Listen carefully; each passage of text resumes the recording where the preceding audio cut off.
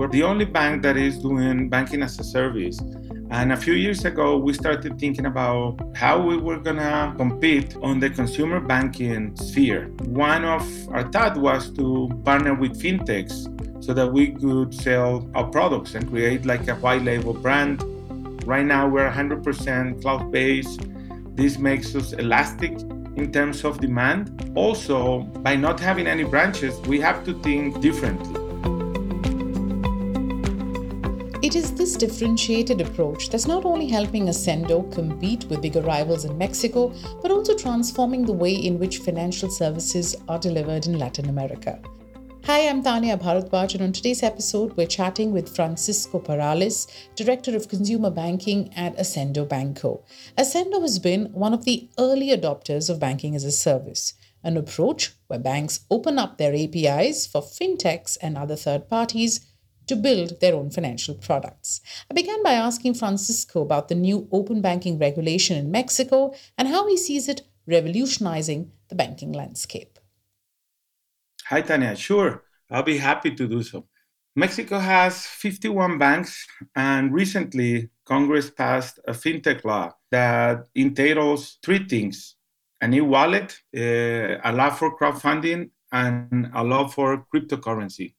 And I think it is wonderful that we're moving into that direction because it's important that the regulators work on an open banking platform for banks so that we can have the chance to do a better job at financial inclusion. We think things are going to change. The way people buy financial products is changing, especially now after COVID, where people are really going to look at experiences digitally, whether they do it through fintechs, e-tailers, or marketplace platforms, or direct banking offerings. I think it's important that we have the regulatory framework so that things happen in an orderly fashion. Right. Let's talk about the approach then that Accendo has taken. You've been one of the early adopters to banking as a service. You've invested in APIs for third parties and also partnered with fintech companies. Two questions that really come to mind. One, what led you to sort of take this approach? And would you say it's paid off? Yes, I think it has paid off pretty well for us. We're the only bank that is doing banking as a service. And a few years ago, we started thinking about how we were going to compete on the consumer banking sphere. One of our thoughts was to partner with fintechs so that we could sell our products and create like a white label brand so that we could be faster at acquiring customers with a different cost structure. And since we didn't have any branches, we started from scratch. It was pretty good technology-wise, because right now we're 100% cloud-based. This makes us elastic in terms of demand. Also, by not having any branches, we have to think differently. So we decided to work on a banking as a service software or service to empower this type of businesses, whether a fintech or a retailer. And one of the things that we did, we created white label banking products. We created co-branding products so we can issue debit, credit cards. We can help with payments real time. We also help payment platforms on the acquiring side. And we did this through APIs, through microservices, and also through SDKs. So I would say it paid off.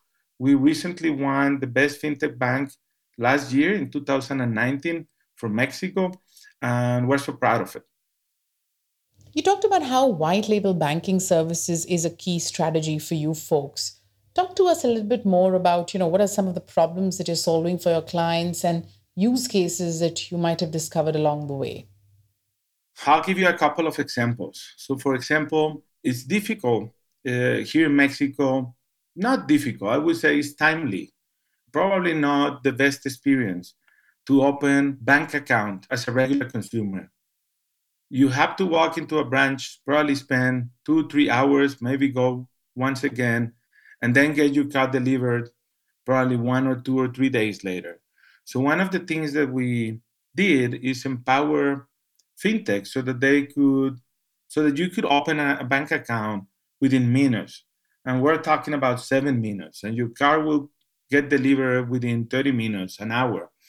Whether you're working, whether you are whether you're at home, and I think that is amazing. That's an amazing customer experience.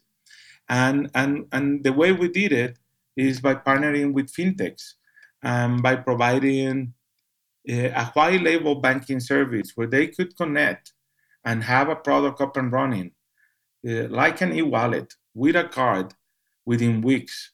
And we're talking 8, 10 weeks. So we're able to do that rapidly, and we're becoming fast and nimble. One of the things that keeps me worried at night is trying to really make our customers happy. Whether a customer is a fintech or a retailer, more importantly, making sure that their customers, ultimately a consumer, is really happy with the products and services that we're providing through them.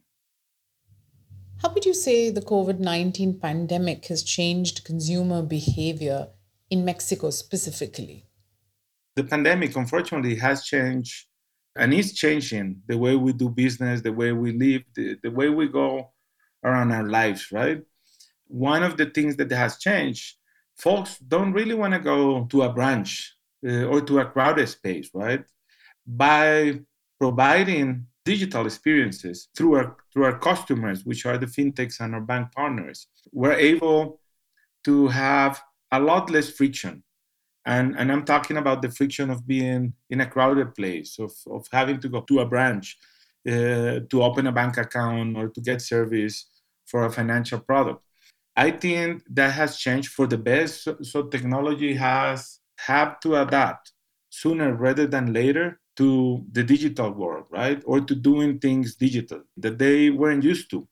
And what we have seen in our numbers, which the pandemic really took off here in Mexico in April, mid-March, April, May, June, we're basically at the peak right now. And we're seeing our numbers grow through the pandemic. So people are adapting more rapidly to this new reality. And it's important that businesses also adapt at the right time with the right product to make sure that this digital banking perspective will probably get accelerated because of the pandemic. It's important because we think we are doing things better, faster, cheaper, and we're also protecting the consumer, right? By not going to public areas and by getting their banking services. That's an important thing when you have a crisis, right? You need to make sure that people have their money, that people get their payroll, that people are able to pay their bills, and they're doing it differently now. I suppose another learning for you has been that in order to make the system more inclusive and competitive, collaboration is clearly the way forward. How do you see that trend take shape over the next 5 years in Mexico? The financial industry in the consumer side is is going to change, and cash is going to change the way we look at cash, the way we get cash, the way we make payments. And I think the whole ecosystem is going to change, and it's changing, and banks have to adapt, and we need to partner. We need to partner with people that do deliveries so that we can deliver a bank card more efficiently, just like we deliver food, just like you ask for a ride with Uber or Cabify, and that entails collaboration between different type of businesses. One of them is the bank who provides the banking products.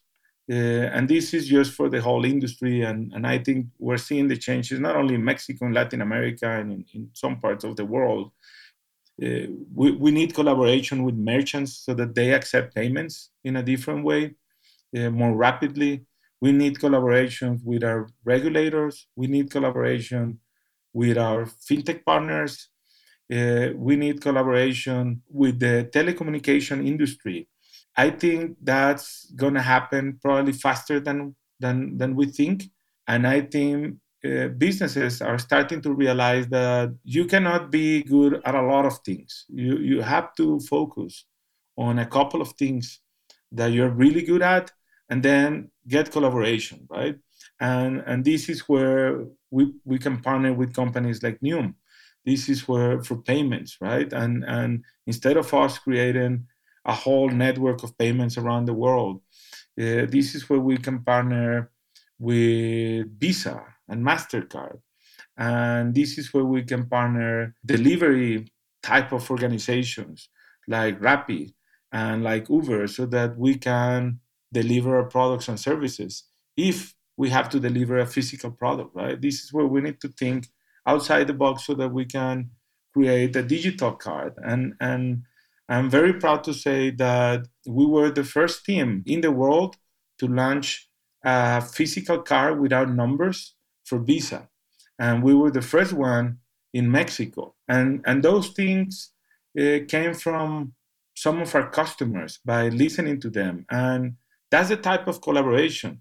We really didn't. We were trying to solve a different problem, and we ended up doing something very differently and solving a much bigger problem.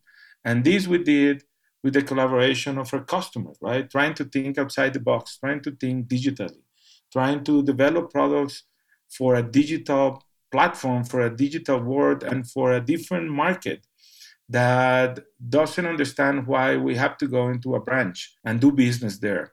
So that's the way I would say, and the trend that's probably going to happen over the next years in the industry, whether with fintechs and banks and some other type of businesses. We need that type of collaboration, right? I'm talking also about ID verification, right? There's companies that do a much better job than banks making sure digitally that we are IDing our customers properly. I think those we're gonna see a trend of that collaboration in the future. We're seeing it right now. Mexico has adopted open banking not just to change the dynamics of financial services, but as you said, to also solve the larger problem of financial inclusion and bringing back confidence in banking. I know it's early days, but how hopeful are you that some of these objectives will be met? I am extremely hopeful, Tanya. Unfortunately, the banking industry is so concentrated in a few banks, right? I think I will say it's a sad story in terms of financial inclusion because we have around 40 to 50% of the population is not banked. And to me, that is kind of like a banking malpractice. And we have to be very honest with ourselves and think, what did we do wrong, right? How things went that way? Because we know from research that economic development, especially to the low income communities, starts with having an education, but it also helps if you have a bank account, if you are included in that system, right? And I think technology is going to help us level that playing field. And when you think about, right, that some of these households might not have internet, might not have a computer, but most of them now have a smartphone, and we can do a lot of things. A smartphone right now, it was like a supercomputer 10 years ago.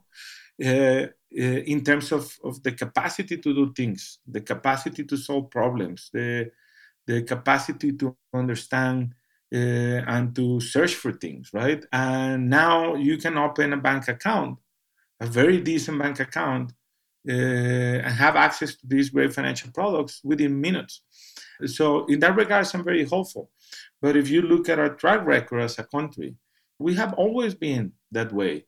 And that's not necessarily good, not necessarily good for anybody. So, in that regards, I think we can really help the goals of our government and our regulators to really close the gap in terms of financial inclusion, right? So that we can have more folks having a great financial product so that they can save for their first house, so that they can save for college for the kids, so that they can borrow at an affordable rate, and And in that regards, I think technology is going to help us a lot. It's going to help us do things differently, whether you are providing a loan and going through the underwriting process, and or whether you are helping someone save for something. In that regards, I think hopefully 10, 20 years from now, most of the folks will have access to a financial product that is of great quality through their cell phone, right? And they will have a banking service that works for them 24/7. How do you see financial services ecosystem shaping up in Latin America? And what would your advice be to those players, who are looking to enter the arena or make a big splash? Well, I'm also very hopeful about Latin America. When you look at how many banks we have in Mexico, which we have 51, and not all of them, but most of them were with the consumers. And then you see that there's 400 fintechs just in Mexico, right? And a lot of them do e-wallets, and a lot of them are working on the payment sphere. And there's a lot more that are coming with innovation, with different ways of doing business. And when you look at Latin America, there's around 2,000 fintechs, right, according to Finovista, and they are really innovative. I'm hoping that some of the governments learn from the experiences that we're seeing in the UK, from the experiences that we're seeing here in Mexico in terms on the regulatory side, and what the government is trying to do to make sure that there is financial inclusion for everyone. I'm very hopeful that banks are going to look pretty different in a better way. A makeover for the banking industry, it's really coming. And as I was saying before, consumers will buy financial products digitally via fintechs, retailers, through experiences. I don't see my kids really walking into a branch to open a bank account, to get their first payroll card or debit card and bank account because they just got their first job and they need to get paid. I don't see them going through a bank. They are going to do these things, whether they do it with a bank, through a direct banking offering, or through their employer, or through a fintech, right? Where they're going to open everything they need to start the job and start getting paid. That ecosystem is shaping in a better way, in a much more efficient way, so that we can deliver products that are better, that are cheaper, that pay better rates, and that are much more efficient for the consumer. Thank you so much, Francisco, for taking the time out for us, and good luck with all your future endeavors. Thank you, Taneia. It's wonderful to talk to you, and hopefully we'll talk soon. Well, that's it from us here today. But before we log off, we really appreciate your thoughts and feedback on the show. Drop us a line on the Niyam podcast at niyam.com. If you have any ideas or suggestions on who you'd like us to feature or topics that you'd like us to take up, do send them our way. Thanks for listening.